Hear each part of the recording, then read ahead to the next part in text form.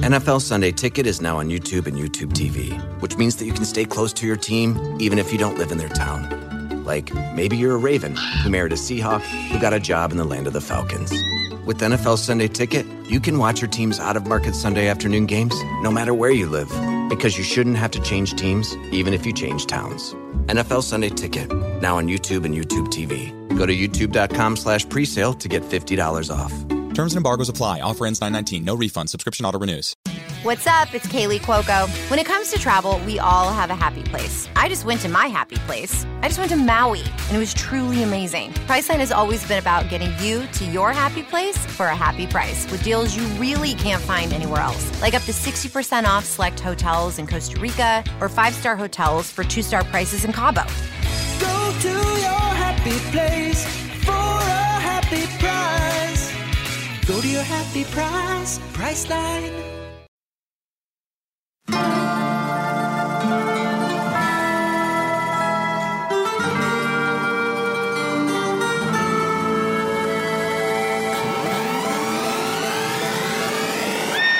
be honest with you, I hate grade cricket.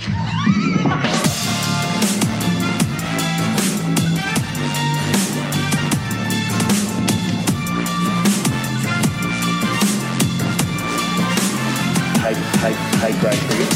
Hello and welcome to the Grade Cricketer Podcast. On today's show, Justin Langer reflects on NISA schedules and the Sheffield Shield, so we consider crowd noise, sport as art, and what the fuck is happening on Michael Vaughan's Instagram. Does 150 in the IPL represent a good return on a $3.1 million investment? Is Steve Smith still looking at Joss Butler? And what is a Maxwell? And many other questions remain unanswered in the UAE. There's also tattoos, Heather Knight on Black Lives Matter, and match fixing in the 80s. Marnus Labuschagne is on the show to discuss nicking blokes off at grade training, backyard test cricket, and getting his average above 65, but also not setting goals at the same time. Hashtag AskTGC involves being fathered by your grandfather, Stephen Bradbury into first grade, and how to pick up grade cricketers in North London. And there's also a list of famous people that won Ask TGC and knows. This episode is brought to you by Budgie Smuggler, where you can get your custom bucket hats using the code CHAMP at checkout for free shipping. That is at PezzyLad, budgiesmuggler.com. You can also check out our exclusive content every single week at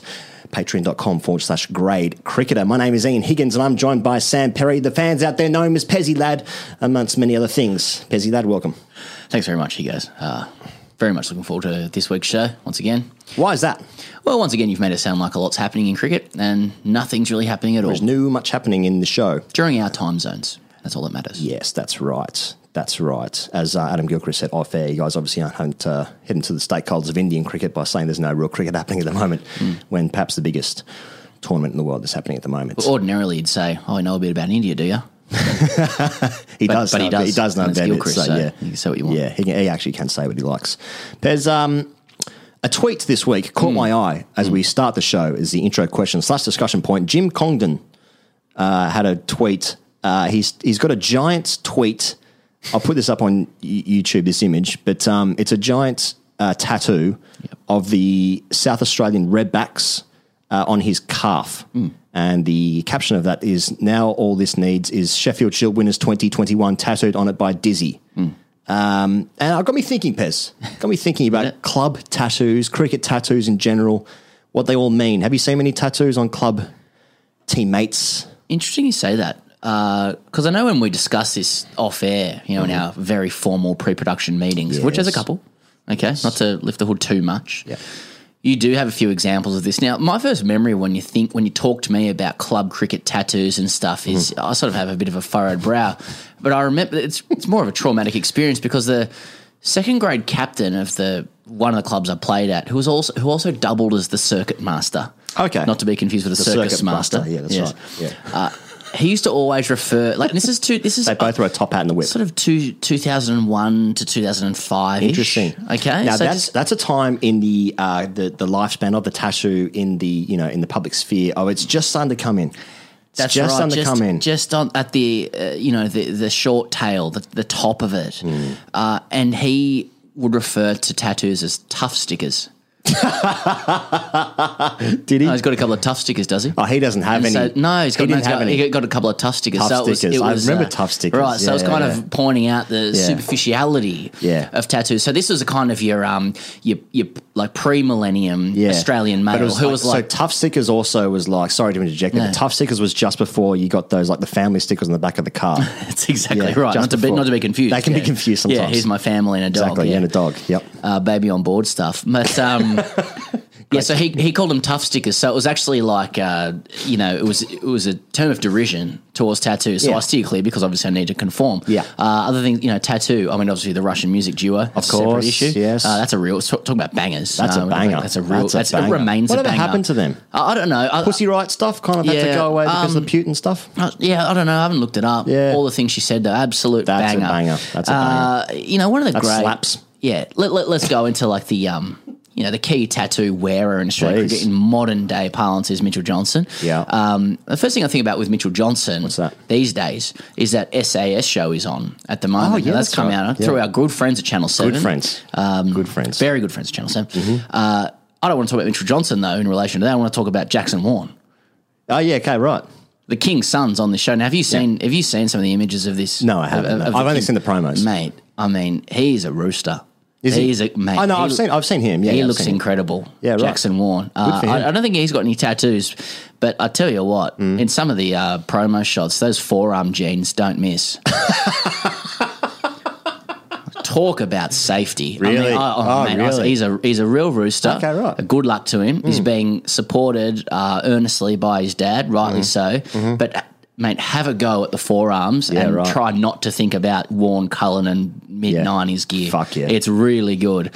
Just the final one on tattoos on Warne. A mate of mine has the number 708 tattooed on his bum cheek, commemorating Warne's test wicket number. Of course. So that's a broad sort of conglomeration. I like it. Tattoo. I played with a guy who is a friend and remains a friend despite this tattoo, but he played his club team. He got the emblem of that club tattooed on his ankle. In fact, now I think about it, I've played with and against two people who've got club cricket tattoos, which makes me think out there's got to be heaps out there. So maybe as a sample size, you're saying. As a sample size, yeah. So maybe if you listen to this or you're watching this on the internet, then maybe slide into the DMs and show us your club cricket tattoos of your friends with consent, of course. And because I want to see some, because I've never had the connection necessarily that I'm like, yeah, this is the thing that I want on my body forever. But who am I to judge? I thought about it, then I just at one stage, and around the time you're talking about, maybe sort of 05, 06, people get a lot of Asian symbols on their arms and stuff like that. Then I looked at my arms, I was like, this is never going to work. This is never going to work with this rig Forearms in any way. Yeah, and the hue of my skin. Because I was thinking about like cricketers who go, because like the cricketers with tattoos, there's like Stokes, Kohli, probably the two like most infamous tattoos with cricket. So there's like a correlation between cricketing ability, being an icon and the tattoo itself. Then there's like Chris Gale, Flintoff, McCullum, Malinga, all tattoos. Then, when you say Michael Clark, tattoos. Mitchell Johnson went through like an identity change where like he started to grow the mo. He got the sleeve tattoo and he's like, now he's angry and became a better bowler somehow. I feel like Mitchell Johnson was so like, not anti-cricket, but like he came in through side doors into cricket. Like he was a guy who was like discovered in the nets. He was a side doorer, as we've always said. He came to cricket, when, it was at Chapel or someone just saw him bowl a Rod Marsh Dennis Lilly saw him bowl. He's a once-in-a-generation bowler. Yeah. Get him into the 19 side. All the parents are angry. He didn't go through any of his stuff, turned up with a Metallica T-shirt and a mullet, So you can pay that. You can pay that. He's that anti-cricket establishment. Well, Siddle probably had the most famous Australian tattoo. He had the big one. He's got the big Southern Cross on his back. That's before Siddle went through his identity changed. Now he's got the peroxide hair, the new teeth. Platinum blonde. Great.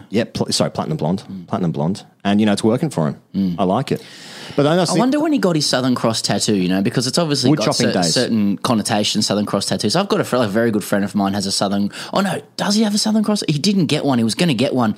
There was a time, and correct me if I'm wrong out there, listeners, but there was a time when the Southern Cross tattoo was not aligned with essentially, alt-right. Yeah, there was, yeah. But that sort of changed. Yeah. About Cronulla Wright's time, I reckon. The flag started to appear down the beach, that kind of gear. Yeah. I started to think, Pez, about like which cricketers in history would have looked good with ink, because this is all like very new age, So I'm thinking, Lily with like a neck tattoo, like a dragon. Okay, dragon. Well, I think like, like Richie Benno would have had like a heart with like mum inscribed across. Oh, really? That kind of stuff. That's prison stuff, isn't it? Well, let the listener out decide. Bradman with the leg piece that said, "Don't fucking bowl there, champ."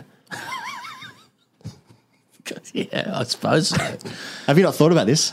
No, it hasn't crossed my mind. You said that, I mean, say that about the late Dean Jones out of respect as well, not to bowl on his pads. Good point. As he said to kids in the nets. Good point. Now, Pez, let's get into the things that are happening in the cricket.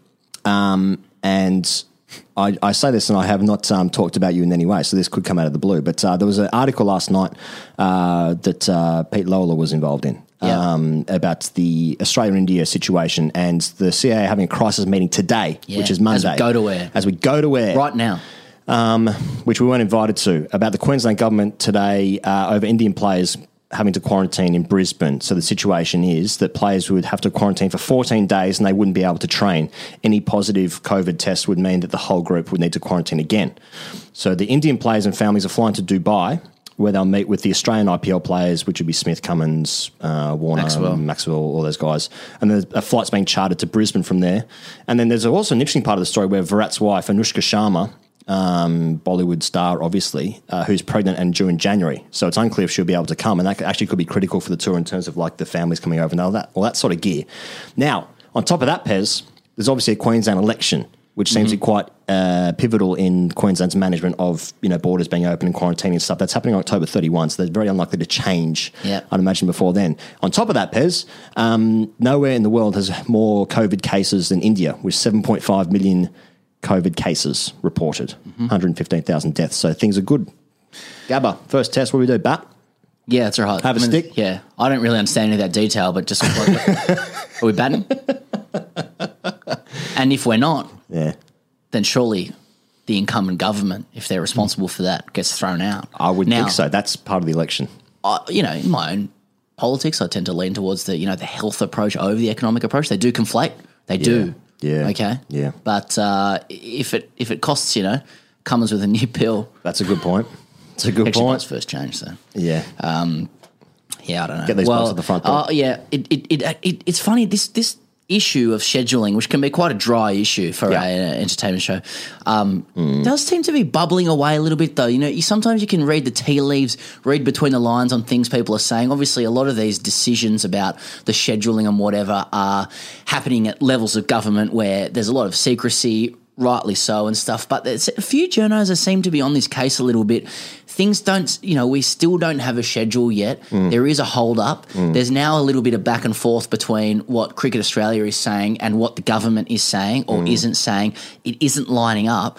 And it might, it's starting to get a little bit close with this kind of stuff. We don't know when the games are starting and who's going where. Yeah. The players aren't, obviously, there's no secrecy around that as well. I mean, players don't really know what's going on. Yeah. Once again, who's got the new pill at the Gabba, basically. So there's supposed to be a few ODIs and then some T20s that India are playing against Australia. Before that test series starts. But it is getting close. They're all going to come straight from the IPL. So, But yeah, I mean, this show isn't really going to go into the X's and O's of how to get players quarantined. We're not in charge of that. I did note that in that piece from Lawler, somebody else helped him with that as well. Sorry, I missed their name. Mackenzie. But, there was the classic comparison with AFL.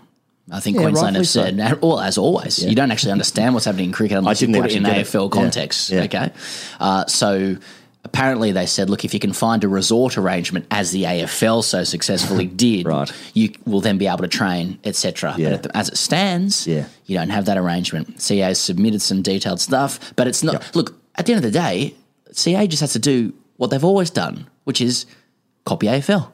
Yeah, and bow down to the BCCI. Exactly. Whatever they want to do. We asked James Sutherland this years ago, do you get champed by the BCCI? Yes, he grumbled. Okay. What was the deal with the MCG? They moving some turf from the MCG to the Gabba? What was that about? Well, the AFL Grand Final is this weekend, and it's not at the hallowed MCG turf. It's at the Gabba for the first time possibly ever. Right. Well, it is first time ever at the Gabba. And just because it's been a tough time for Victoria, it was decided. I think it was satirically put forward by Roy and HG on the ABC that they move a part of the MCG so that Victoria can feel part of it. And a week or so later, Gil McLaughlin said, "Yep, we're going to truck up a bit of the MCG because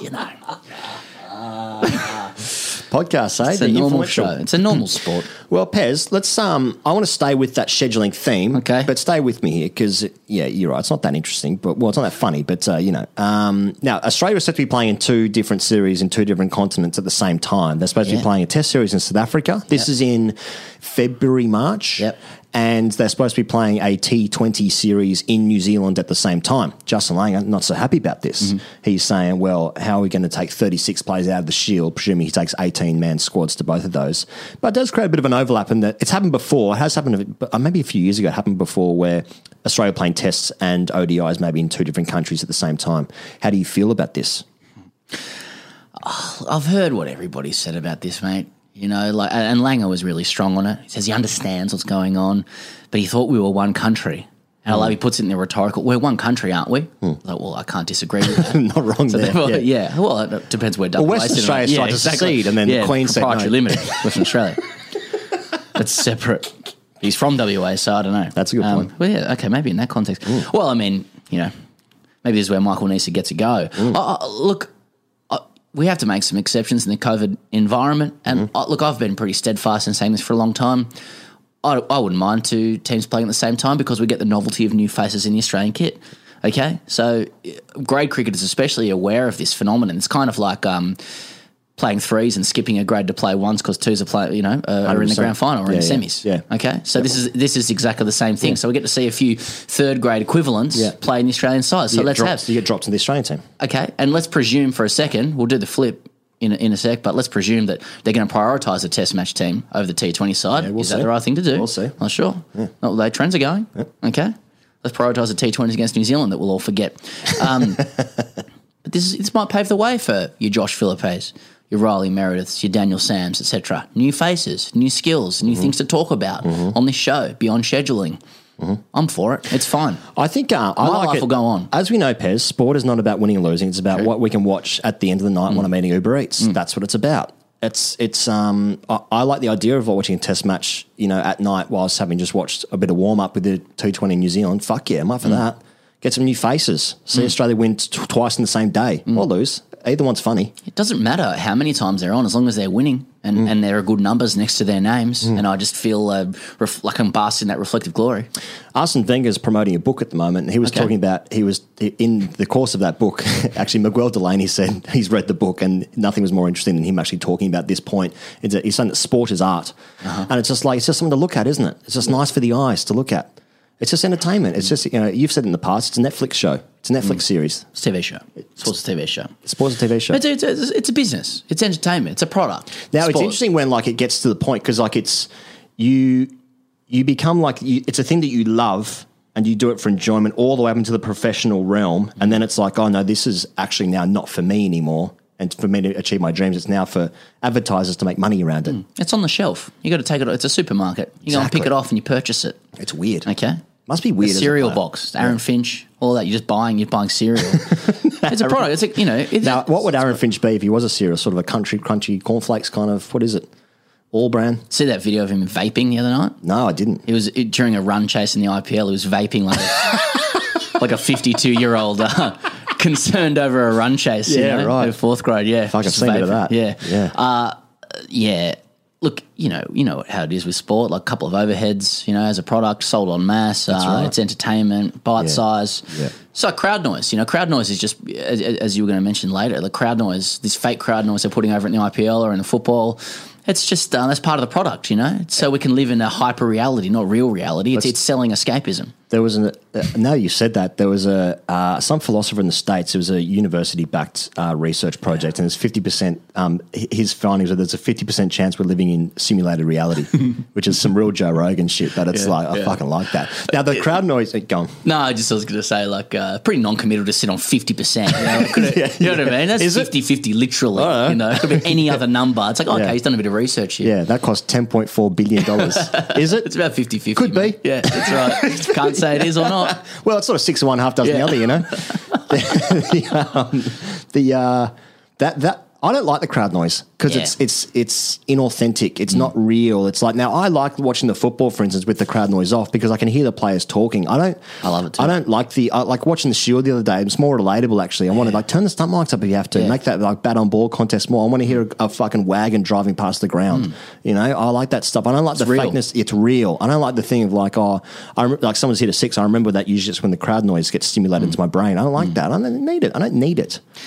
Well, but this is the thing with sport being a product, isn't it? Here, it's like we want it to lie to us. You know, people have said sport's an opiate. Like, and really, as grade cricketers, we should know that we must lie to cope.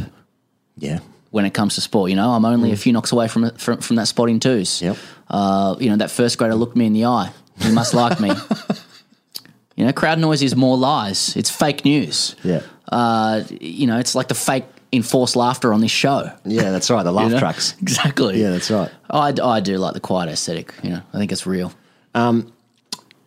Just very quickly, Pez, in the last, there's a round of Sheffield Shield games going on, but Michael Neser, Justin Langer said on Michael Neser, he's a fine cricketer. I wouldn't be surprised if he gets an opportunity with the Australian cricket team soon, probably because there's 36 players about to play for Australia. Everyone's going to go. Everyone's going to get a game. Neser's first cab off the rank.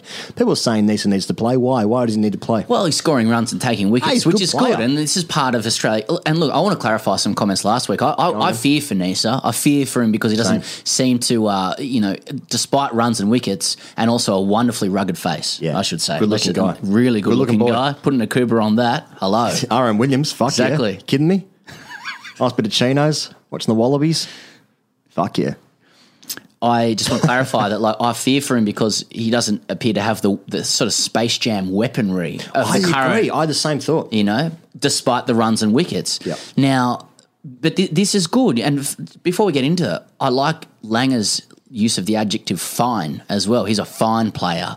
It's a safety thing. It's a sort of adjective like Alan McGilvray would have used, as a fine cricketer. Bradman, a fine player. And this is Justin Langer very slowly and masterfully just turning the wheel back to the 90s, which is what we want. Just starting to use some of the old parlance. 100%. I noted he also said, Langer, he wants to see that kind of cutthroat selection battle that was a marker of his time when he played. Yeah, there were some other bad things that happened at that time, but let's not worry. Let's cross that bridge when we come to it. Okay, let's try and cross it. I don't think it's impossible, but let's forget for a second that I count at least 3 or 4 players in the current Australian side that are probably a double failure away from being under the microscope. There'd be about 3 or 4 in that side where others could come in. But I don't really care about that because Langer's taken us back to the glory years through the use of these adjectives, through contrived selection battles, through not giving Michael Neser a game because he's not, he's getting all the runs and wickets, but he's not Space Jam runs and wickets. And, now can you see our entitlement's returning? Yes. We're just getting that, and that's what we wanted. We've always wanted this entitlement. Yes. Maybe Neser will get a game when there's 5 sides playing at once. Maybe. Let's talk about the glory years, Pez. The glory years being like maybe between 1960 and 1990, somewhere between that. Now, I want to talk first and foremost about Michael Vaughan's Instagram. What's going on there? Because he's heading full Brexit. Glory years, right? I see. Because he did a thing. He posted something on Instagram which has since been deleted, and it was a picture of Spitfire planes. And it said, the clocks go back this weekend. I'm setting mine to 1940 when this country last had some bollocks. It's a good point. That was like the meme content, and then he sort of endorsed it underneath with his caption, right? Like, I don't know what the caption was. I just saw it. He's posting that, and I think he was doing it sarcastically. Yeah. He's Do we call Vaughan friend of the show? He's been on the show. On it. Yeah. He's been on it. Or are we distancing? He's been nice to him. Well, I distanced myself from his comments that the COVID is just the flu. Yeah. I would say that. I'm more than distance. Socially distanced. Yeah. I'm socially distancing myself from those comments. Sprint away from that. Look, he's been nice to us, therefore he's a friend, and I hope he goes well. Yeah. They just said, he was nice to me. Yeah. Yeah. That's the thing. Well, Vaughan's got that in his armour online, doesn't he? He does. I've definitely found a massive difference between dealing with him in person. He seemed like a very nice, funny, charming person. He was. And then a couple of guys online, couple of online little plays from Vaughan that are a bit sort of like, yeah, hello, what's this? Hello, boys. Yeah, it's a bit, it's ridiculous. It's really, and just the glorification of war from the same people who tend to whinge about wearing masks Yeah. You know what I mean? Like war was great. War was great. Don't wear a mask. Okay. Speaking of glory, there's a story that was in KSB Cricket Info a little while ago in reference to Dean Jones, when Dean Jones reported match fixing in the 1980s, Pez. And he reported to Alan Border, who's it just goes to show how far we've come in the match fixing sphere and what is and isn't acceptable. Now, we've said before, cricket bad boys, Mark Waugh and Shane Warne, just giving some reports about the pitch and the lineup to bookie. Well, that was all good. It's come off a long run with this. So let's put this in context. There was a lot of people running Alan Border's quotes this week about Tim Payne and running it incorrectly. Alan Border, apparently, had said Australians won't take to a poorly performing captain, and therefore all the pieces said after that, Border thinks, Payne might be on the way out soon. It's not what he said. He was actually saying Payne's doing really well, and broadly speaking, he'll need to keep doing well. There's no big news in that. All captains need to keep doing well. Yeah. And I just thought to myself, that's not even Border's best quote this month. Yeah. And this came from a piece from Dan Breddick, friend of the show, who was just telling a friend. Definitely telling us some stories about Dean Jones, RIP, and one of them was around an approach Dean Jones had. This is only a couple of years before the Mark Waugh, Shane Warne one. Just regularly, this is 1992 in Colombo. Just normal stuff. This Manoj Prabhakar, Indian player, sets up this meeting. So just pick this up here. So Jones says, so I walk downstairs and he says, I want you to meet my friend John. And I say, so what do you want me to do? And he says, I just want you to tell me. Sometimes you have Craig McDermott bat at number 4 as a pinch hitter. What's your team? Who's likely to do well and who's likely not to do well? He wasn't telling me to fix anything. He just wanted knowledge. And I've gone, what's in it for me? And he brought up a cake tin and it had US $50,000 cash in it. I was earning that in a year. Then he put the mobile phone on and said, you've got to ring me up when things are happening. And then it goes on, and I'll pick up the quote again. Jones says, I went and reported it to Alan Border and to Bob Simpson and Cam Battersby, our team manager, Jones said. And AB looked at me and said, if that's all he wanted, why didn't you take the money? There's nothing wrong. You do that on radio, I'll put it in a newspaper column. He made a good point. He said, he didn't ask you to get out or bat slow. And I said, no, he just wanted knowledge. I just don't think it's right, Alan. Just to be clear, he didn't take the money, etc., according to Breddick's story. Yeah. I just thought that was quite funny that back then, early 90s, Jones has come up and said to his captain, look, this guy wants knowledge from me in exchange for $50,000. And Border's like, you put that in a newspaper column. Fill your boots, mate. That's a great article. They don't pay anywhere near as much these days for that. Now, for me, 80 cents a word. For me, the big takeaway was he put the money in a cake tin. Usually it's a dodgy sports bag. When I've been match fixing. Yes. He put it in the sports locker at the train station. A bit more money in that one. Yeah, more money in that. Yeah. Got to try and get AB on the show. That's true. Yeah. Hey, Pez, what's happening in the IPL? Pat Cummins scored some runs. Cummins blistering 50 to make up a $3.1 million letdown. That's an article headline. Has he done it? Great mates. Has he done it? I don't know. I like Kolkata Knight Riders gold helmets. You know what I've said about this? What I've said about this, he goes with the IPL, I'm looking for grade cricket prisms. I'm looking for grade cricket narrative over this. Okay, here's the deal. Overnight, Kings 11 Punjab won a double, what do you call it? Double super over. Double super over against Mumbai. Double OT. Kings not going that well. Good stuff, right? Chris Gale's involved. Okay. Good gear. I want the grey cricket stuff. So here's a few things I've picked up this week. Digits. Okay, there's 3 digits. You can have 3 digits on your IPL shirt. Mm-hmm. Someone wrote to me, makes me physically ill. Yep. I'd have to agree. Agreed. And another one. So you would have seen a clip, he goes, and listeners would have seen a clip of pre-match warm-up. Oh, yeah. Royal Challengers Bangalore. Yeah, talking about Kohli. Virat Kohli on the deck and thrusting his knees, legs and hips around in a semi-choreographed movement. And I just a few comments about this. Now, this is what he did, Virat Kohli, the greatest player going around at the moment, according to most people. Not me. No, he's a middling player for you. Far more demonstrative than anything that would be accepted at grade cricket. Again, trying to overlay, the IPL with grade cricket. He seemed to be doing some sort of dance, he seemed to. I just want to comment on this dance. He seemed to know this dance, but did he know it too well? Did he know this dance too well? It's a tough balance being a bloke doing a choreographed dance. Real tough, and things that views are changing on this kind of gear. Well, but he had really frightening fast twitch.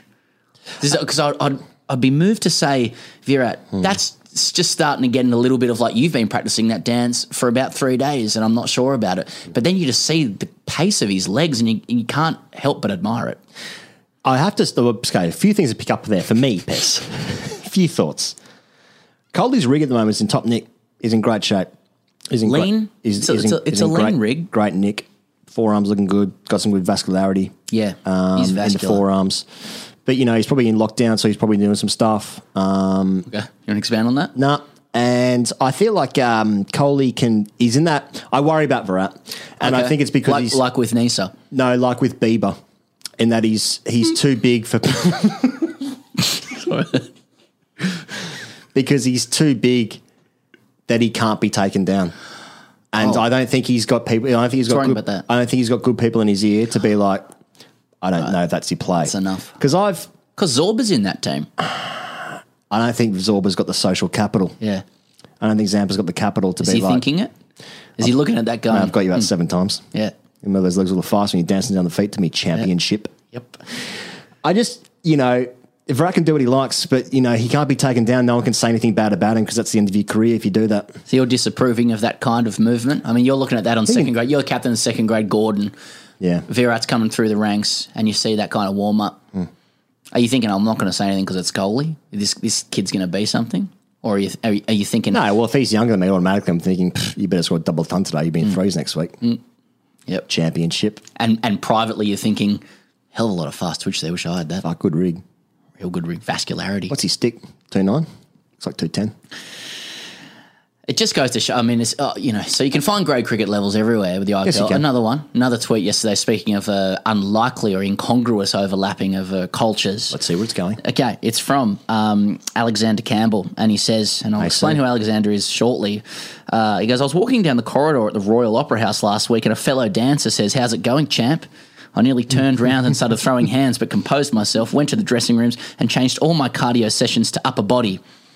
And I was like... Who's this bloke? Yeah, I had a look as well. Alexander Campbell is principal dancer with the Royal Ballet in the UK, trained at the Royal Ballet School. And then I saw when I looked him up, and he's written this to us apropos of nothing. He's getting champed at the ballet. Yeah. He has to change his session to go and do upper body. 2 things. I'm going to start throwing hands. Yeah. I'm going to start knocking this bloke out. And I was going to do cardio, but now I've got to do upper body exclusively because this guy champed me. Yep. There was an article running on the side of his bio in the Telegraph. And this guy's king ballet dancer. King. And the headline in the Telegraph was paywall, was giving up cricket was a sacrifice. It just follows you everywhere. It doesn't really matter what you do. Can't escape it. Anyway. You ever been to the ballet? I have once or twice. Yeah. Unbelievable athleticism. Yeah. It is unbelievable. Yeah. I mean, talk about rigs. Yeah. Fuck me. That's the place to go for rigs. I went to the ballet at the Opera House, and then later that day went and watched Manly Warringah play the West Tigers. Fuck, what a day out that is. Walk with kings, not lose a common touch. I got range, baby. Do you, mate? Yeah. All right. Well, that's the IPL. That's the IPL. Is there anything else going on in the IPL? Maxwell struggling? Yeah. I don't know. Well, what's a Maxwell? What is it? Well, that's the point. Yeah. Exactly. That's what he wants you to think. That's what he wants you to think. All of a sudden. I'm pretty sure I got served a Glenn Maxwell Facebook account from 2010 yesterday. Oh, yeah. We're talking about that. Yeah. Look it up. It's called Manwell. Just releasing I think it's Maxwell. Maxwell pretty big, yeah. Okay. Oh. Online. Pez, we've got Marnus Labuschagne on the show, but before we want to get into that, Heather Knight, captain of the England women's team, as you well know, she's coming out here for the WBBL, and she's out. She's right out here. She was quoted as saying that she thinks that all players should be taking a knee before all games this season in WBBL. That was run in the Sydney Morning Herald, amongst other publications. And I can guarantee that I reckon 95% of people listening to this show have not heard that about it at all. And it's like, captain of the England women's team are coming out here, WBBL, we should be taking a knee before all games. It was super interesting. I saw that piece, even tweeted about it afterwards, and I just thought it was really interesting how quiet that comment went. Like it was almost completely unremarked upon that, like, the captain of the England women's team was suggesting or trying to coalesce people to take the knee, as some of her colleagues had, both men and women, back in England. And she said it wasn't as though it was something where people could say, well, you can't appropriate that from the UK over to Australia. Heather literally said, I think we should do this. I just watched the final quarter about Adam Goods, Right. and I think there's every reason to do it, right? Don't put words in my mouth, just read the piece. And just nothing. Just no talk, nothing on social, and you just wonder, not saying it's the case, you just wonder if it's this, again, that classic Australian ability to just put that on the old cover there. Right on the old rug. No, talk about that. Yeah. Gee, Nice a fine player. He's a fine player. 2 teams there. So this is strange. The England women played a series against the West Indies at the same time that Australia were playing against New Zealand, and they would all the players in all that series took a knee as well. And it's just like, it's just such a small gesture, which is just so inoffensive, and if you're triggering people, you're triggering the wrong kind of people who shouldn't even be associated with the game in any way at all. And Aaron Finch before that England series was like, we don't want symbolic gestures. Yeah, education is the way forward, and that's. I don't even think Aaron Finch would even believe that. Sounds like it was a fed line that he needed to say that as a statement representing Australian cricket, but. Like education starts with like just an awareness and like just having the conversation beforehand, or even just recognising that symbol, which is just so. I mean, you see it before the Premier League games. It's like 5 seconds to take a knee, and it just raises awareness for it from that moment, and just becomes part of the conversation. Then you can start learning about things, and it's just I don't know why. I think Heather is absolutely and completely right. It should happen before every game. Put it this way, like we're not coming out calling for it on the show right now, but if I woke up tomorrow morning and learned that WBBL players had decided to do it off the back of Heather Knight's leadership, I'd feel good. It'd be good. What is interesting about this is that it didn't even spark a conversation. I mean, I was even half expecting, a silent majority online to like completely pan it sledge it and say no. But even more possibly insidious is the classic Australian ability to just go, what? Just straight over the shoulder, what? Nice is a fine player. And just be completely forgotten as that was, or just ignored as that was never said. I mean, I think, look, Heather, just for fairness and balance, Heather said, my understanding is that there's going to be some commemoration or symbolic ritual around Indigenous Australians. So before that New Zealand series, that's what the women's doing. Fantastic. Yeah. Fantastic. Should be done every game. Love that. But this idea that like it's not symbols, it's education that matters is the premise is wrong. Both matter, and often symbolism leads to education and vice versa. Right. And so I just thought it was interesting that there didn't seem to be any opinion profit about it afterwards from anybody, online or otherwise. I'd love to know Cricket Australia's position on it, on taking a knee, and others as well. But it begs the question. 100%, Pez. Couldn't agree more. Now, we've got Marnus on the show. Second time he's been on. Can I say one thing about Marnus before we talk to him? Please. Talked to him a couple of weeks ago. Now, overnight, he played grade cricket. He played grade cricket, final, first grade final. One-day final, yeah. And like all really good players, guess how he did? He got found out, didn't he? He got found out. He made 2 from 5 deliveries. He was dismissed by S. Heel. Now, I don't even know if I'm saying this bloke's name correctly. I don't know what his first name is. His name should be S. Heel. Yeah. Because that's grade cricket. And it just goes to show, I looked up his my cricket minus Labuschagne. I'll tell you what, his average on my cricket is almost half his test cricket average. Really? What does that say about grade cricket? Fuck me, there you go. Strong comp up there. Yeah, just it's really good competition. So to those who look down their noses at grade cricket, well, enjoy Marnus.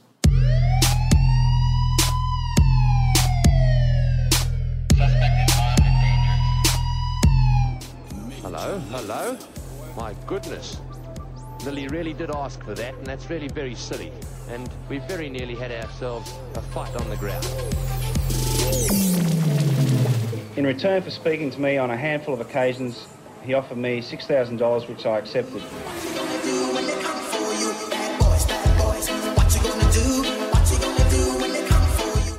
I walked up to him and I said, how are you bowling your underarms? I said, I don't know. He said, well, you're just about to find out, aren't you? He gave me $5,000, and in return he spoke to me on several occasions for pretty routine questions like what the pitch was like, what the weather conditions were. Get ready for a broken fucking headset.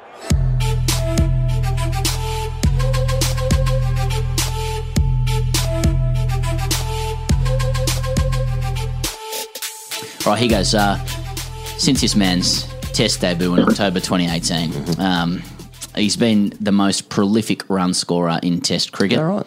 Nearly 1,500 runs at 63. Let's make that 65. Men's Test Player of the Year in Australia. One of Wisden's 5 Cricketers of the Year.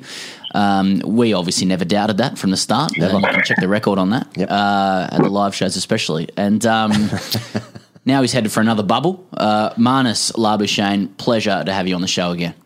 It's a pleasure to be on, guys. It's always good fun talking to you guys. We'll see. Marnus, grade cricketers, as you know, have unrealistic goals. It's kind of part of the ritual of being a grade cricketer, you know. The season started now many months ago. Players would have sat down, they would have gone to their culture sessions, you know, whiteboards, etc., and they would have set lofty goals. What are your goals for the year? They would have put it up in front, and for many it would have been, 800 runs and 40 wickets for the year, despite having never shown the potential to even do that. Yep. Are you a goal setter? And if so, can you give us an idea of your goals for this summer? Look, that's actually an interesting question you bring up. Because I'm not a big fan of goal setting at all, actually. Because I've had 2 instances. I'll give you 2 examples where I did it. I went to England in 2013, and I said to myself, I want to get 200s this season. And the bowling was always an added extra, so how many ever wickets. But, I want to get 200s. And played the first game. I got 130 not out. I was like, oh, good start. Played the next game, got 130 not out. And then didn't get 100 for the rest of the time I was there. Job done. Tick the boxes early. And what I realised with that is, because subconsciously when you set that goal, you then, when you achieve the goal, it doesn't matter how much you convince yourself that it's not enough. Before you came, that's what you thought to yourself. So all of a sudden, I felt myself, I didn't get I got a couple of 80s and a couple of 70s, but I didn't get another 100 for the rest of the 16 league games we played that season. And I said to myself, I was like, I'm not going to do that again, because you just restrict yourself in what you could potentially achieve rather than achieving, above and beyond. It's the same thing if someone asked me, what was your goals for last summer? There's no way I could have predicted that I was going to get 400s and 300s and a double 100. Well, if you saw New Zealand's lineup for the last test, maybe. That's harsh. That's harsh. It's kind of like that quote, shoot for the moon, even if you miss, you'll land among the stars, which is a silly quote because, the stars is much harder to achieve than the moon. Even if you miss, it's literally no one's ever been to the stars before. So anyway. And then you land in the star, then you burn up, so it doesn't make any sense. Exactly right. Yeah. Light years away, you can't make it back. Minus, you're spot on.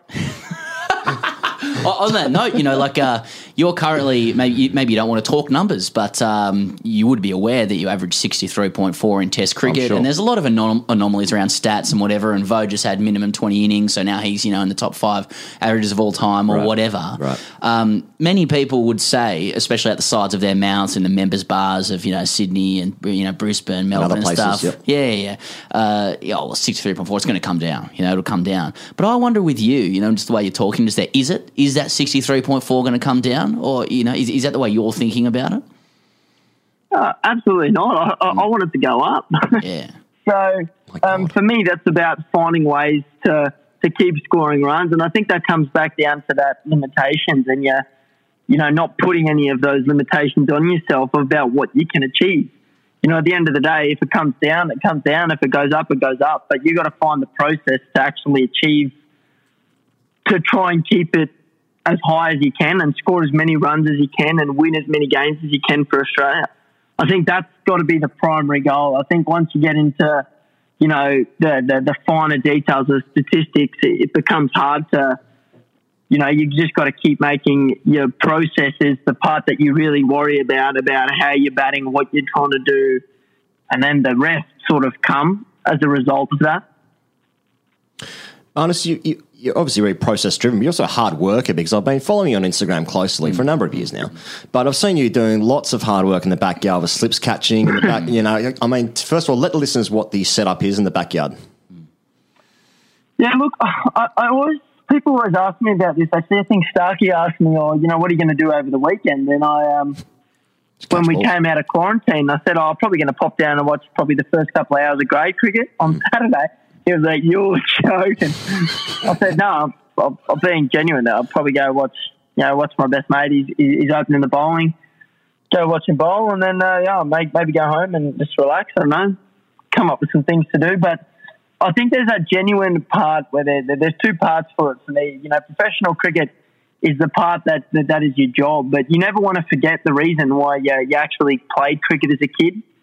And that's sort of the part I really love, when you come home and you're playing a bit of garage cricket or backyard cricket or coming up with different games, as you would have when you were a kid about, there was still like some really good elements of training within that, but you never did it because you're like, oh, I want to train my catching. You did it so you could get that perfect nick off the stumps, or you did it so you could bowl that perfect ball and nick your mate off and have your other mate catch it as a wicket keeper. They're the times in the backyard where you're like, they're the moments that you talk about. So you never want to forget that, because I think once you forget that and it becomes real job orientated, you lose the love of the game.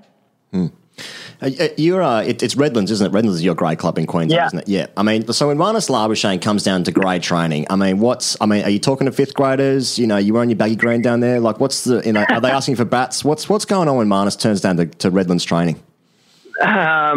When I come to Redlands training, look, I've always got a sidearm and probably a new ball. I don't sidearm I'm happy to sidearm for hours to you, but if I don't have a new ball, you won't be seeing me do the hard yards with the sidearm, that's for sure. So you're trying to you walk into my net, it's a challenge net. It's one of those coaching sessions where you go, we're really looking to challenge you today, and swinging it both ways, nipping it with a brand new juke under lights. So you got a red juke under lights. They can't see it, but that's not my concern. Mate, just tough it out, grind it out. I really don't. I love going down to grade training and talking to the boys. Like I said, I've got a lot of mates there and a lot of friends that are playing at the club closely, that I'm close friends with, and always if I've got some spare time and go down and sidearm to the boys or bowl a few wobble seams at them with obviously with a brand new juke. I'm not bowling with an old ball, that's for sure. There's heaps of that, and there's occasionally, especially the kids that I've coached since they were very young. We talk about batting, we talk about cricket, and about certain things they're facing now that I can relate to, because I was in that same situation 6-7 years ago. So just being able to give a little bit of wisdom and a bit of encouragement in those areas, and sort of give them the bigger picture rather than looking at it such. Because I know when I was their age, all I looked at was each weekend, was like the World Cup. You're like, I have to score 100 this weekend, and then you didn't, and then you didn't, and then you didn't. So just looking at it more big picture. I'm so curious about what you said earlier about trying to remember or separate the professional part of cricket with loving the game. It just seems to be something that doesn't seem too hard for you. It seems to come very naturally, that love of the game, and you accentuate it. But obviously, from what you've said, it's something you think about and work on too. Like, how much of the professional game do you think makes it difficult to continue your love for it? I know that sounds really strange to say in one sentence, but we do. Part of the joke of the grade cricketer is that people end up becoming very jaded about the game because it can really wear you down and get you down. Like, do you observe that a lot among the international and professional players that you play with? A lot of guys doing it for a job, and how do you keep your love for it? Well, I think for me personally, I have definitely not reached that stage yet in my career. I wake up and when it's training day, I'm excited. I was just saying to my wife, we're driving in a car, and I just realised, geez, we got training. I got a top-up session tomorrow, and I was like, geez, how good, I get to go and have a hit tomorrow. And just that, genuinely going to training and having a hit, catching balls and bowling, I don't see that as as training. I just see that I'm going to play cricket. I'm going to do what I love. But, I mean, that doesn't mean that there's not elements, over a long period of time where you do go, today's a grind, today's, like a work day, if you know what I mean. It's a flatty, you're going to be in the field all day. You got to find things to amuse yourself, get the boys up. So I think that's the part where I think the game can sometimes wear people down is is, you know, the fielding, and they can, like, especially the schedule now can be very busy as well.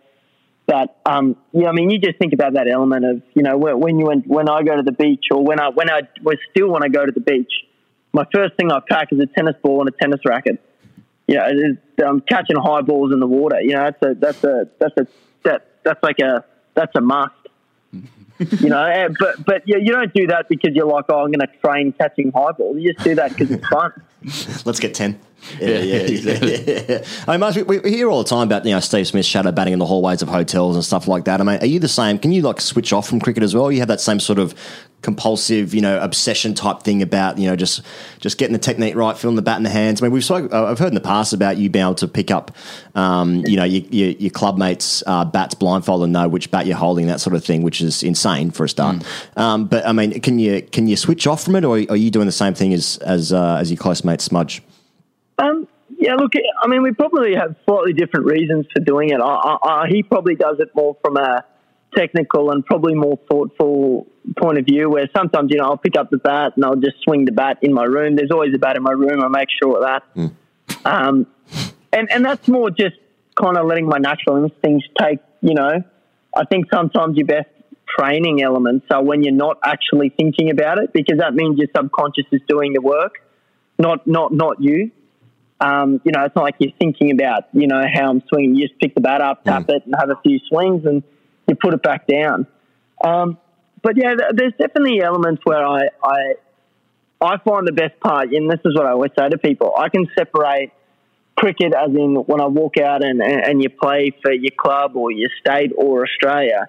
You can separate that with when I get home and, you know, we're in the garage, you know, we set up a nice tough wicket with, you know, a few slips, and you run in and you're bowling with the ball. The seam is like the ball's been in the water and you've put it in the fridge and it's hardened up. It's that big. Taped up tennis ball with about 40 layers of strapping tape on it. Yeah. And I think that's the part where I would say I don't get tired, and I don't think they're the same thing. Mm-hmm. You know, I don't think I need you know, sometimes you can play, you know, you can have a big day, you know, spend the field, you have a big game, and you have 2 days off. Like, for me, the 2 days off is for physical preparation so you can rest your body. But, you know, mucking around in the garage or doing, you know, having a bit of fun, doesn't matter what you're doing, if it's kicking the soccer ball in the backyard or doing that, you know, that stuff's ingrained in me, you know, just that fun element of cricket, but also other sports as well. I just want to pick up on that, Marnus, because there's all this other stuff we want to talk about with India, but let's leave that alone and get into the important things. I mean, you talk about the separation between, you know, how you play in the backyard with mates and how you play for, say, Australia batting number 3, etc. But, you know, or grade cricket. A lot of people would say they can't separate that at all. I mean, one of the great conundrums or dilemmas of our time, if you're the cricketer in your family or in your friendship group or whatever, managing your way through a backyard match with family members who might be playing very casually, like a ritual on Christmas Day, can be difficult. You know, do you stand there and do you make 247, you know, off 80 balls and treat every ball on its merits, regardless of whether it's your grandfather, your dad, or your 6-year-old niece? Or do you hit catches, you know, and do you do that condescendingly to people so as to say to them, look, I do play cricket, I'm not even giving you what I'm able to do? I mean, when you go out and bat at Christmas Day, are you number 3 for Australia is what I'm saying? No, yeah, definitely. If you rock up, if you think you can come into the garage and just knock it about without trying, you're joking yourself.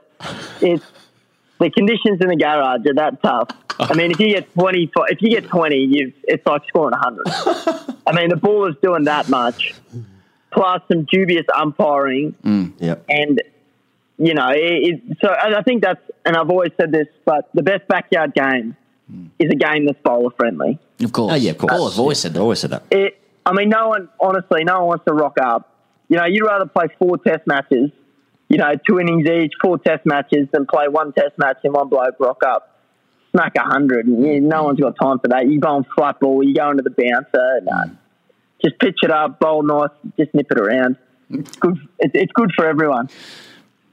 Do you still sort of dominate though with your mates? Yeah. Look, we do have some sort of ranking. I don't have it here. We have a garage cricket ranking. Oh, it's like Top Gear. Yeah, no, we genuinely, it's actually My mate who's got a podcast called We Got the Chocolates. They've talked about it a little bit on their podcast about our rating of, you get a rating for bowling is key. And so when you play a test match in our garage, it's 3-on-3.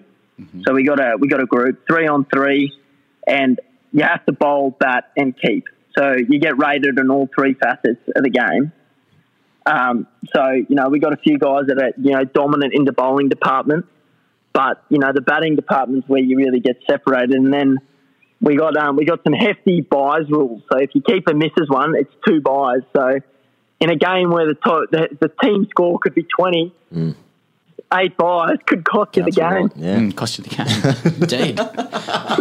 Nothing worse. I mean, what's the chat like in the garage? And it's really harp on this garage stuff with Marnus. I mean, actually, Pez, you were telling a story last week about Dean Jones facing a net bowler back in the day, and he was just whipping him off the pads, and he said, "Don't you watch TV?" I mean, are you doing the same sort of? Marnus, you're also very good off the pads. Are you doing the same sort of thing? Your mate sort of slips one down leg side, or gives you a nice juicy half volley outside off, and you cream it through, the second house car or whatever. Are you just are you talking smack?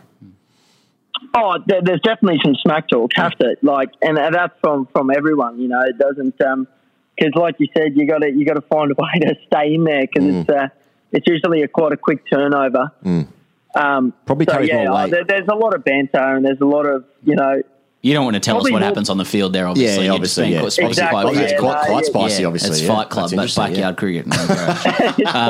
First rule. Well, okay, let's move. Okay, people are probably like, all right, that's enough of that. Oh, yeah. We get it. He's got a garage here. I just want to pick up. Yeah, he's got a garage and he hits one of the meat freezer every so often. Okay.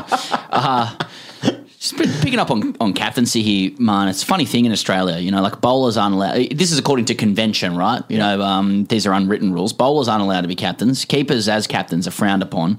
Most teams have 5 or 6 batsmen. 2 of them are usually young or new or struggling to hold their spot. So the remaining 4 are candidates for captain. And then in Australia's case, one of them's not allowed to do it, and there's a bit of controversy about the other one. Enough said about that. So really, it's between you and Travis Head for the next Aussie Test captain. Would you do it? You all right? And Tim Payne's got a bit of trouble with the hamstring as well. So, are you going to battle bowl first when you win the toss at the Gabba? Mate, that's pretty funny, that. Look, captaincy, I don't think is something that you, as a player, sorry to go all serious on here, but captaincy, tearing up. Captaincy is obviously, I'd love to captain Australia. I don't think there'd be any cricketer in that team that would say no to getting the captaincy. But I definitely think captaincy is not something that you necessarily seek for. It's something that kind of comes to you. And I also don't think you need a title next to your name to necessarily, be a leader and have input within a team. But, obviously with the calculations you made then, it's down to 2. So that's just the Australian way, Yeah. Okay, cool. That's exactly what a captain would say. It's pretty statesmanlike answer. Yeah. There's always a lot of chat about. I want to keep talking about Marnus, the guy who loves cricket versus guys who don't. But I think it's it's well-worn territory. So something kind of in the middle, like. You're about to go into the bubble. You're about to go into Adelaide quarantine hotel where every cricketer's going to be coming in and out.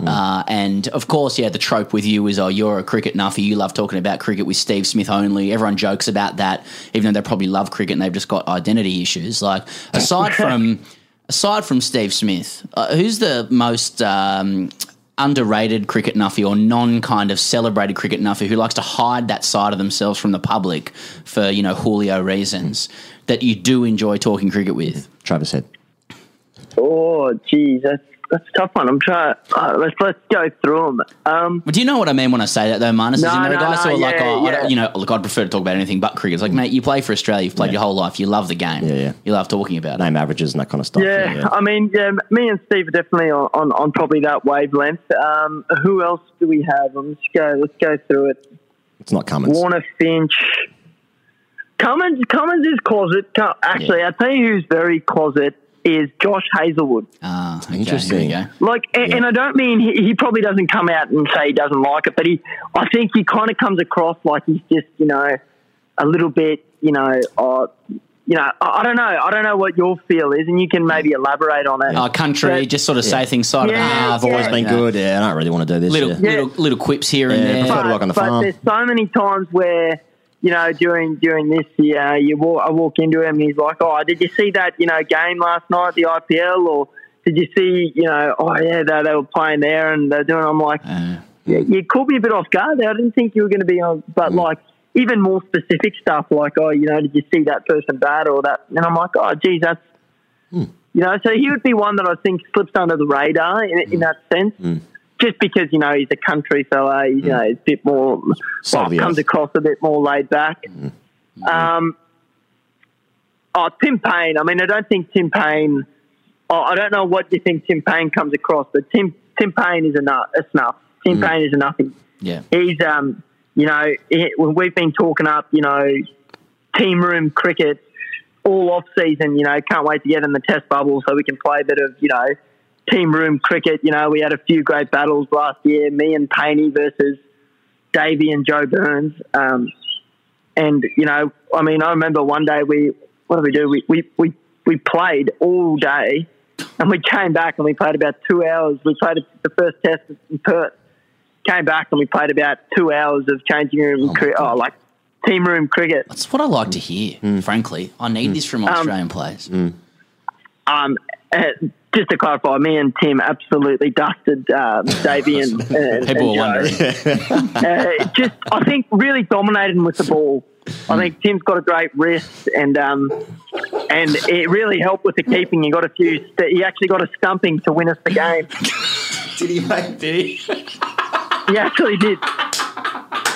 Stumping to win us the game. Joe Burns tried to run down, and it was left-handed batting, so he had to bat opposite hand. Yeah.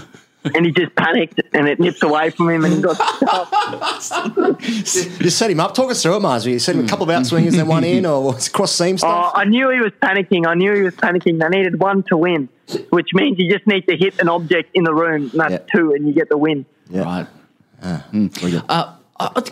Let's ask about Tim Payne then, because he sort of will be right in the middle of the nerd Julio thing then, because Tim Payne, uses Botox half the Aussie side. Is that your bag as well? I don't understand. Would you be getting into that? So a couple of guys use Botox, they're cool with that, and also just love dressing room cricket. I mean, what would Ian Chappell think about this? What's DK Lilly thinking about this? Look, I don't fall in both those categories, that's for sure. But I definitely fall in the trying to make it fun for the boys. We're always trying to muck around and find ways to keep enjoying it. And I think Tim's very good at that. It's a lot of fun. Last summer we had, not only did we win a lot of test matches, but we also won a lot of changing room or team room test matches as well, me and Tim. So, great summer. So it was tough to say which one was better, to be honest.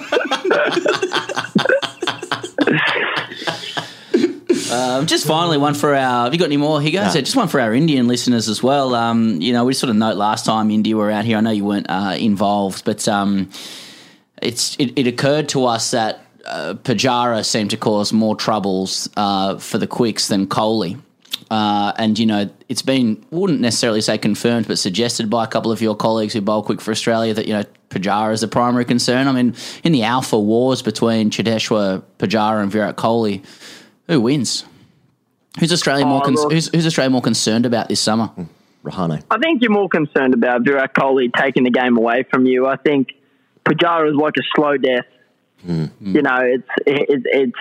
It's a grind, and I think we're a different team than we were 2 years ago as well. We got a lot more consistency in that batting lineup, as well as I think we'll have the same bowling attack, but I think it's just a lot more confidence within the team, especially with Dave and Steve back. I think it does make a difference, although, you might have the same bowling attack, but I think it makes a difference in the feel and the confidence of the side.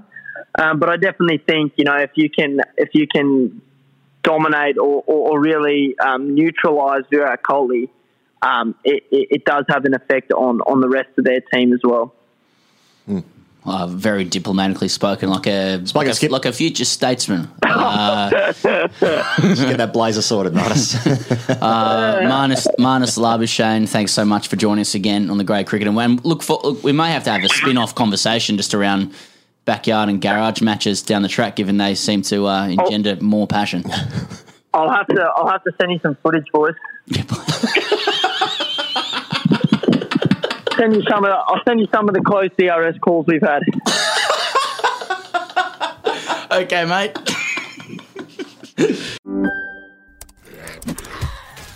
Wait, are you gaming? On a Chromebook? Yep.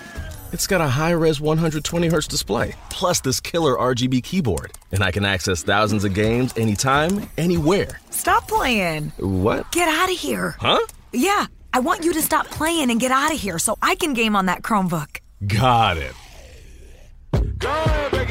Discover the ultimate cloud gaming machine, a new kind of Chromebook. Here goes a quick word to our very dear friends at Budgie Smuggler, who, as we have been saying, are creating custom bucket hats this summer for your consumption pleasure. It's a hot summer. Yeah, it's always been hot. La Nina this year. It's going to be hotter, is it? It means it's going to be hotter, wilder weather conditions, more cyclones in the northern part of the country. Yeah, more rain, hotter temperatures. Yeah, great. Looking forward to it. Yeah, no, sounds good. Flat decks. These decks are flat. The decks are flatter because of La Nina. Well, thankfully, Budgie Smuggler, who support us immensely, now creating fashion so that you can look good, you can feel good, and you can play good. Fuck yeah. Okay? I like that. And this week we want to talk about, who have we been talking about? We've been talking about prodigies. Yeah. Okay? That's right. Was Nisa a prodigy? I don't know. Did he play 19? I think he played 19s. Yeah, okay. But I mean, who hasn't? Yeah. I guess they're all prodigies in a way. Yeah. Johnson was a prodigy, I suppose, in a different way. A couple of batting prodigies for the year. Sachin Tendulkar was always marked. We're talking about people you can put on these custom bucket hats. Yeah. Sachin Tendulkar. Now, who else was a... Was Tendulkar 16 when he played Test cricket? I think he debuted at 16. Afridi did. He made his debut for Bombay when he was 15. Yeah, years and 232 days. Don't say anything about Indian first-class cricket. Don't do it. They were weak at the time. That's a good point. Yeah. The thing about Tendulkar that's weird is like he debuted in... What'd you say? That team was... someone had a wedding in that team. They were missing some blokes. Right. Yeah, test Big match. weddings. 16-year-old debut in a test match against Wasim and Wakar. It was 89. Yeah, okay. They swung it, didn't they? Wasim and Wakar. Really got it going. Yeah, they could make the ball talk. Yeah, as they say. Yeah. Wonder they did that. Going. Wonder how they did that. Seam wrist position. Yeah, seam position. Yeah, technically correct wrist position. They helped each other in the nets achieve perfect wrist position. Just good net. Just good net collaboration. Good bowlers. Yeah, Graham Hick. Graham Hick was a prodigy.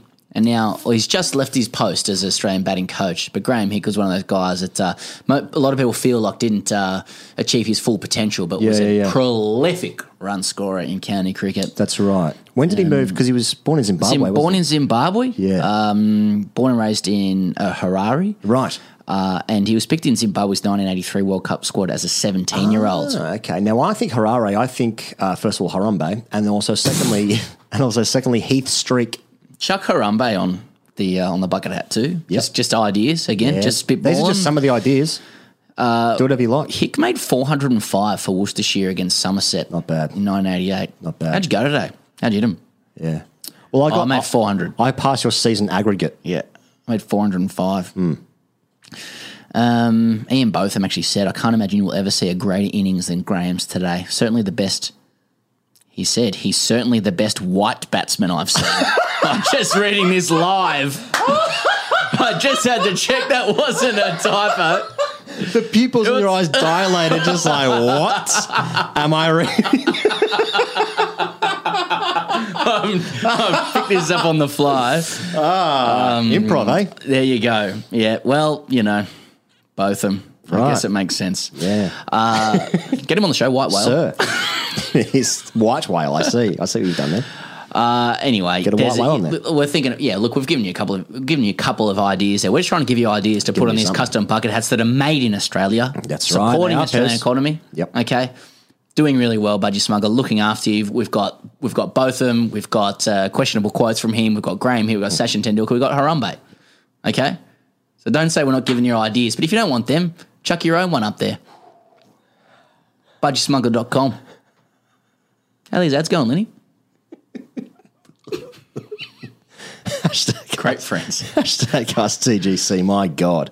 Now, Pez, before we get into this, I just want to say that we and I personally, I'm not sure about your DMs, you've obviously changed your password, but I've had so many nice messages recently in the last month, 2 months, actually basically since we brought it back during the winter. So many nice messages.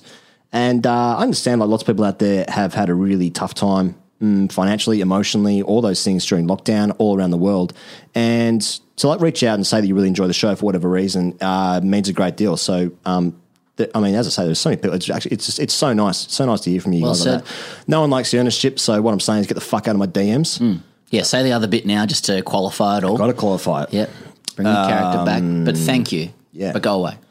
Heaps on Patreon, actually. That's I said it before. Yeah. Patreon.com/GreyCricketer. Yeah. Let's give him a break from that sort of stuff. Yeah. And I'm talking to myself. See, I've said a nice thing, then I've sold into an ad, and I've done the wrong thing. Yeah. Liam Weeks. But sign up if you want. Liam Weeks writes in, hello there, Ian Riggins and Sam Peregrine. Right, okay. So you've selected this question. Ian Riggins, well done. Peregrine, I don't know. My first thing I think is Rogaine. Oh. For hair regrowth. Okay, right, okay. I guess it's fair. I'm not going to deny that. He says, I've been an avid, bordering on slightly dependent follower of your output for some time now, to the point where I attended the launch at Tea and No Sympathy at the Oval, and specifically requested that when you signed the book, you also write, thanks, champ. That offers an avenue into my psyche, which the following diatribe will surely explain. Throughout the history of the grade cricketer, so much influence has been placed on the importance of a person's father and their success or failure as a player and person, and rightly so. Throughout all my time following the page and podcast, however, I cannot think of an instance whereby somebody has mailed in to explain how not having a father figure in their lives has affected their cricketing career. And I can see your bemusement right now. Choosing to play cricket without patriarchal pressure, this bloke must be fucked. You can see it. God, he's picked me. He can stare into my soul. This bloke must be fucked. Growing up in rural Somerset in the UK and without a father to ferry me to games as a youngster, my sole cricketing vehicle was my grandfather, on my mother's side, obviously. It's difficult to foray into the mind of a man with a comb-over and a moustache, but as a man who had two daughters, one of whom couldn't give a toss about any sport, and another who not only gave birth to me, desire to do so uncertain, but also was my grandfather's last bastion of sharing the game of cricket with my fate was already sealed. Some of my earliest memories of the game involved being ferried to the county ground in Taunton with my grandfather and mother to watch Somerset in the late 90s, get pummeled by the likes of Alan Donald, turning out for Warwickshire, because I guess why the fuck not. As I grew older, I spent my early teenage years playing club cricket as a considerably overweight left-handed batsman who on occasion could put the ball into the nearby housing estate. No surprises, my idol was Trescothick. Things turned sour, however, when for 90% of my car journeys home, I was berated and accosted by my grandfather to the tune of, why the fuck did you play that shot, Liam? Watch the fucking ball. Play each ball on its merit, etc. As I grew into my late teens, to the surprise of everybody in my close family and quite possibly the Labor government at the time, I defied the child of a single-parent stereotype and did fairly well in my exams, leading me to fluke some A-levels and go to university. Through a sequence of events I truly cannot explain, I now have a master's degree. Fucking rah. Throughout my entire teenage years, however, my relationship with said grandfather was toxic in the extreme, to the point where I would flat out refuse to allow him to come to the games when I was older, often opting to risk my life getting a lift with the bloke in the team who had just passed his test. Aside from cricket, my grandfather would often chastise my decisions, such as going to uni, with rather ungainly responses such as, I just don't see why you get a proper job. I'm now 27 and due to this rather fucked world we live in, I'm back at home and you know what that means. Regular and unfiltered sprays from the old man asking what the fuck I'm doing with my life. I don't even know myself, so I've settled on some shit to do with data science, knowing that I can easily dodge further questioning by going on a spiel about programming languages, knowing he'll switch off just like the day he did. I asked for a new bat for my birthday. I guess my questions are as follows. Is my grandfather's apparent resentment towards me purely based on cricket, or was this coming anyway? Is this the sort of shit that normally happens in more traditional father versus son exchanges, or because I've skipped a generation, Am I getting 2 for the price of 1 on childhood trauma relating to patriarchal wishes and asserted dominance? Finally, if the answer to the above is true, how the fuck do I get him off my back now I'm nearing 30? I foolishly gave him the link to my London-based club's Play Cricket page when he got a Kindle for Christmas. And now I know for a fact that even when I moved back to London in 2031 at the current going, he will still call me on a Saturday morning staging an inquiry as to why I only made single figures the day before, quite possibly from beyond the grave. Many thanks, Liam Weeks. Fantastic. That's Liam. a finely worded question. Finely worded question. He's a well-spoken and written young man. Probably weak on the short ball, I reckon. Or his weaknesses now. He's probably had that before, isn't it? Because eponymous with his name, Weeks. Lazy Liam. Everton. It's me. Everton. Well, this is a really interesting question for us amateur psychologists. He goes, so his grandfather, despite being clearly dysfunctional in the way he's dealt with his grandson, has clearly taken a lot of interest in his cricket. Right, he's taken a lot of interest in Liam's cricket. So the question is, like, would you rather the senior male figure in your life to show no interest or toxic interest? Do you know what I mean? Because they say I'm torn because as a 90% of parenting, guardianship is showing up, it's being there, just being there, however shit you are at it. But then this bloke is showing up to disapprove. It seems disapprove to the point where Liam is like, "Get the fuck away from me." During his entire teenage years. Interesting. Second question, how to get him off your back. Well, there's lots of literature about the pain mothers feel when children flee the empty nest, less so fathers. Now, Liam, but the thing is, Liam, if you hated him having any involvement in your cricket, why the fuck did you give him your Play Cricket link? Okay? Now, maybe... Self-saboteur. Exactly. If you're circa 30... years old, as Liam alleges he is. Well, I don't know why he lies. Sound like I'm in court. He's 17. So if you're 30 years old and your grandfather is prolifically navigating the digital space to find out what you're doing in cricket, it's quite possible he genuinely cares. And he's expressing it in a dysfunctional way, in a sort of Michael Vaughan 1940s way. You know? When this country last had some bollocks. He might be trying his best. Maybe his father, who was clearly W.G. Grace. Obviously. Clearly. Supported his cricket worse than that. Yeah. And his father, Henry VIII. So... there's footage of W.G. Grace. And I'm just thinking, if you want him to get off your back with the Play Cricket stuff, well, he alluded to being a data scientist. Yeah. That sounds like some hacking shit to me or something. Just hack it in. Hack in. Now, I've only ever seen a grandfather come to a grade cricket game, and he was just so fucking alpha that he didn't understand why he didn't just like tee off like it was a baseball game, just hit home runs all the time, basically. And that was his idea of cricket. Not obviously nuanced in the laws of the game or the difficulty in that skill and that execution of that skill. But I feel like with grandfathers, now I think there's actually now I'm basing this off nothing, but I do believe there is something that happens in the brain, as in there's actual scientific research of this, that like you pass a certain age and you stop caring about what other people think about you. And for the grandfather, he just like, he doesn't give a fuck. I mean, obviously he loves Liam. That's that. Do you get that view? Yeah, I think he's projecting a lot of other stuff onto Liam. Projecting. But I think he cares. I mean, it sounds like all he said to him is play its ball on his merits. Liam went, fuck, take some criticism. trying to hit him into the fucking, onto the roofs. There's a fucking week. Any danger of a forward defence? Yeah. I heard Alan Border say that in the press box once. What did he say? Like, any danger of a forward defence? I don't know who he was talking about. Harris or something. Stark. It's really weird seeing Alan Border be like the Alan Border that you remember as a kid. Yeah. Because he's turned into granddad. He's a friendly grandfatherly figure. Yeah, that's then right. you see him say, any danger or something? Yeah. Ooh, there it is. Well, there it is. Yeah, you could tell Steve Water fuck off. Yeah, but would he? With a nice packet of Werther's Originals. If he needed to. I reckon Border could tell anyone to get out of here if he needed to. Border is like mafioso type. Like he doesn't need to be aggressive because he's got the power. He's the goddaddy for me still, Border. But that's just because of my age. Yeah. I'm sure people say the same, that Ian Chappell might be Border's goddaddy. Yeah. You know what I mean? I know what you mean. And who was Chappell's? Bradman. And doesn't Chappell have issues with that? He does as much as see what I mean? It goes all the way back to Charlie McCartney.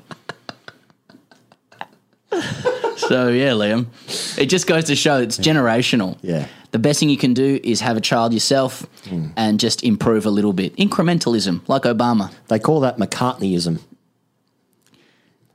And are we happy with that answer? Happy with that, Liam? Not unhappy with that. Okay. Jet Shaw writes in. Jet Shaw. Yeah. Dear TGC, g'day Pezzy lad and Higo rat. I am 25-year-old. That's good. I'm 25 years old who decided at the age of 23 I would return to my Premier Cricket club and pick up where I left off. I was a promising young cricketer, an opening wicket-keeping batsman who made many of starts but failed to ever go on, a trusty gloveman who spent many overs diving down leg side, avoiding any chance there was to keep buyers off his name. At the age of 16, I made my second grade debut where I was introduced to 30-year-old men who flat out abused you, cleared the front leg at any chance and presumably only played cricket on a Saturday afternoon to get away from their horrible marriage and accident of kids. I soon gave up cricket to pursue my other love of football or soccer for my fellow Australian listeners. I went on to trial in Europe and played in our local league's best divisions. Okay. Flex. After reaching 23, we need a little soundbite for that. After reaching 23, I decided the time was right to return to rare chat, shit rigs, and bang average grade cricket. My first game, he actually has an exclamation mark after that. My first game, I was selected in the 4th grade squad. I then went on to finish the season making my first grade debut. What an honour being presented your first grade debut baggy.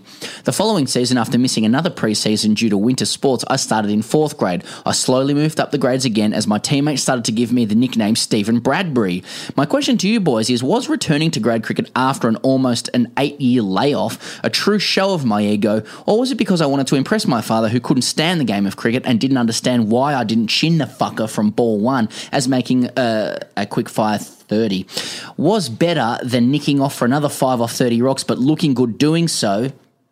Am I really just another Stephen Bradbury who was gifted games purely because there were no other keepers? And do I persist on another season coming after missing another pre-season with the potential of playing the first couple of rounds, playing carpet cricket with some fat 40-year-old ex-4th grade players who never made it, or do I enjoy my off-season and prepare myself for another season of football? Kind regards, Jet. You've done very well to read that in a way that is understood. Jet Shaw, great name. Jet Shaw fucks. Jet Shaw gets it done.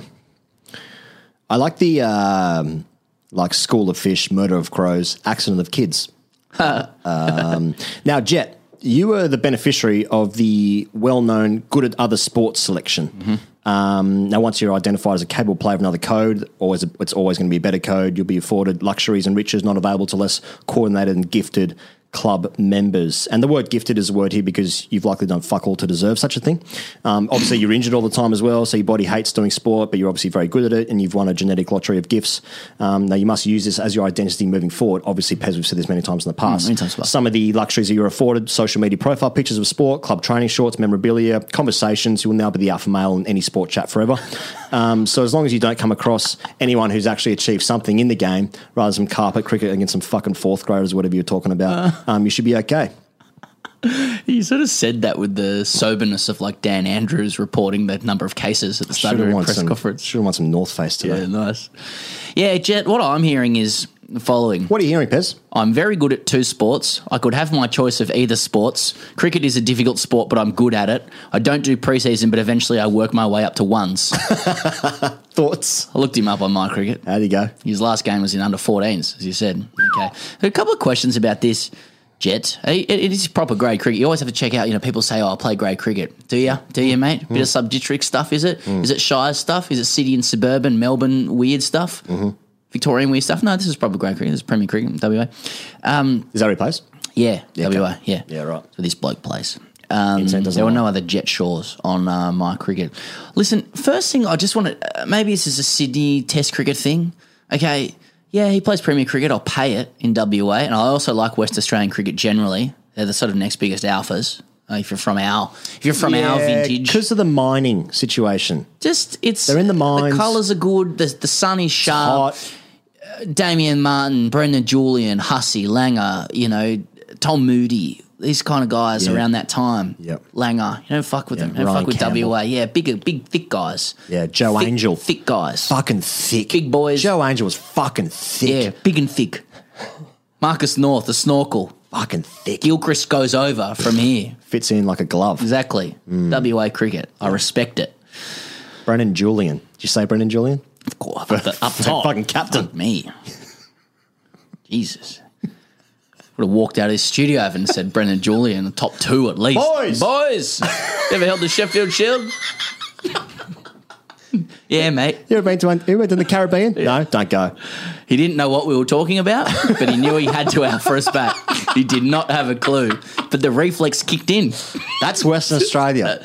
That's some Gina Reinhardt shit. Yeah.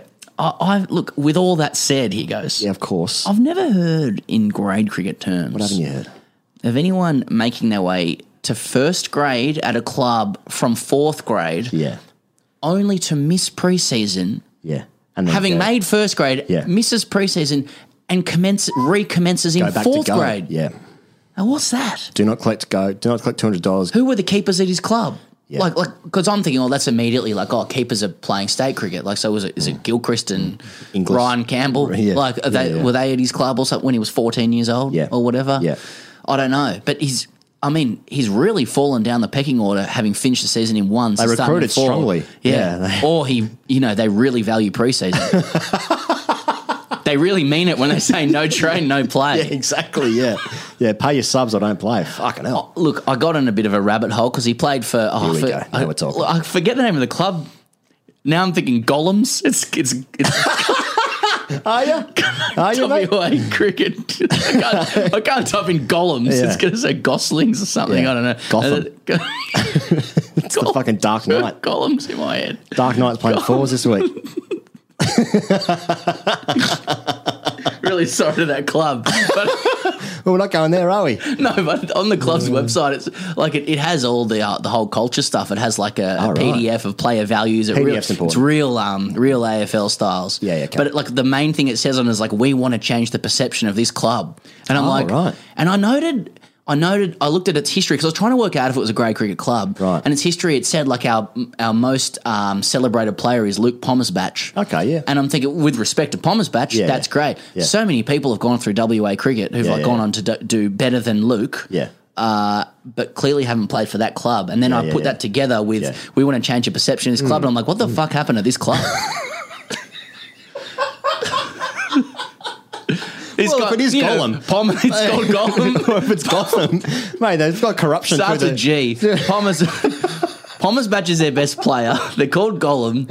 And this guy goes from 1s to 4s to 1s. He's back and forth. He's all over the show. I don't know. Yeah. A little bit more investigation required. The club name would put looking for rings. Anyway, hope that helps. Susanna Kingston, last one, Pez. Let's just do one more. Okay. Susanna Kingston, dear TGC. I like this one. I'm a fan from the UK. The other day, I was enjoying a socially distanced drink at a North London pub with some friends. I started chatting to an Australian guy who was there with a couple of his mates. As a joke, I asked him if he'd ever played grade cricket. He said yes, and immediately took his top off. What? There's no correlation there. I began. Yep. Yeah, of course. Yeah. Here's my naked body. I began to suspect that he may have been a wee bit drunk. In an effort to get his top back on, I tried to change the subject. However, he continued. Not only had this man played grade cricket, he was also apparently a relation of Mitch Johnson and had even faced Johnson in the nets. At this point, he lost me. I began to get suspicious. I could well believe that this guy was a former grade cricketer, but he did not strike me as someone who could possibly have faced Mitchell Johnson in the nets. Perhaps I'm wrong, and this is why he had relocated such a huge distance. Anyway, he was eventually pulled away by the barman, and I was left to wonder about it for the duration of my walk home. My question is, do you have any advice on how to chat up potentially jaded former grade cricketers? Best wishes, Susie. I love this is a great question. I love the question, have you played grade cricket? And this guy just gets to the point of the entire conversation and just takes his shirt off. It skips so much of the niceties. It's something almost interpretive dance about it. Have you played grade cricket? Feast on this body. You know what I mean? It's the most. It's the human kind of alpha ritual. Take your shirt off. You tell me. Take your shirt off. Yeah. And then, a few things in there. We could talk about, facing Johnson and Nets and all that kind of gear, but I think this is more of a love question. This is more of a chatting up question, you know what I mean? I found it weird that he's like, I faced Johnson and Nets and I'm a relation of his. But here goes. It's probably one for you. Like, Susie's asking for advice on chatting up potentially jaded former grade cricketers. I'm looking you dead in the eye.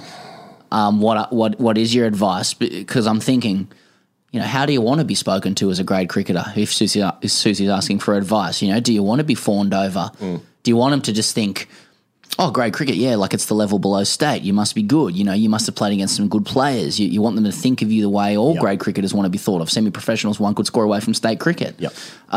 What's your advice to Susie? First of all, if you are a woman, even talking to a grade cricketer is a huge deal to that person personally, and likely 85% of that club. The grade cricketer? Just any grade cricketer, not the grade cricketer, who's a fictional character. It's a Twitter stream. It's about playing cricket at the grade level. Secondly, I love the idea that he said, I know Mitch Johnson, do you want to have sex? Like, that's what he's really communicating. Thirdly, there really is no secret to chatting up a cricketer. You'll have to guide them through it, though. You'll have to take the lead because it's likely that this won't have happened to them before, especially if they're with their cricketing friends. Like they just played a game, they've probably been in the sun all day. He's got really excited, this guy. He's got a little bit of sunstroke. There's a lot of cricketers around him, so he's with his teammates. She's asked him if he plays grade cricket. Robbo's talking to a woman over there. Yeah. Well, he's with mates who aren't cricketers, but he's the cricketer. And she goes, do you play grade cricket? And he just goes, that's the Shangri-La of the conversation. Yes. Bang, top off. That's the Shangri-La of the conversation. We've hit the apex straight away. No, but what cricketers will do, though, Pez, as you know, they're likely trying to impress the woman they're trying to court with their athleticism. They want to talk about their achievements. They'll give them some stats. But unlike rugby, AFL, any of the football codes, athletics, swimming, darts, debating, European handball, no one gives a fuck. About anything like that, and cricket's probably the least sexually attractive sport there is. How would you feel hypothetically, and you may have had this before when you are talking about your stats, as I've heard you do. How would you feel if the woman you're speaking to was impressed and was asking more about the stats? You'd be in shock. I'd treat that with suspicion. Yeah. I'd treat that with suspicion. You go, this is a stitch up. Someone stitched me up here. You go like... Am I being punked? I hit 67 against Wests last year. Yeah. And she's like, really? How'd you hit him? Where was that, Blick? Yeah. How'd it Blick? How's the deck? How'd you hit him? How was the deck? Yeah. Was S. Heel playing that day? Now, I wrote down that you have to treat them like... in Avatar when Sam Worthington gets on the horse and he has to connect his mane to the... vividly. You have to do that. You have to walk them through it. You have to have that connection with them because they won't know what that situation is happening, talking with a woman most of the time. Have you ever seen a cricketer on a team night out pick up? Well, I have, yeah. Have you? Yeah. Really? I've never seen it. Really? Yeah. Yeah, the old Tigers are... Sorry, I can't do it. You can just see my head ticking over there. I'm going to say that? No. Yeah. Pez's mouth went absolutely vertical just then. Complete side mouth.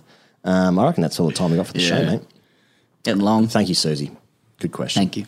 And if you want more of that kind of gear, patreon.com/grade cricketer for hashtag #AskTGC Fridays. They're great fun. Thanks to Marnus. Yeah. Bad luck on the weekend. Bad luck. He would listen to this as well. Yeah, no doubt. Well. It's hitting those runs in the garage of his. Feel safe again with Marnus. See you next week.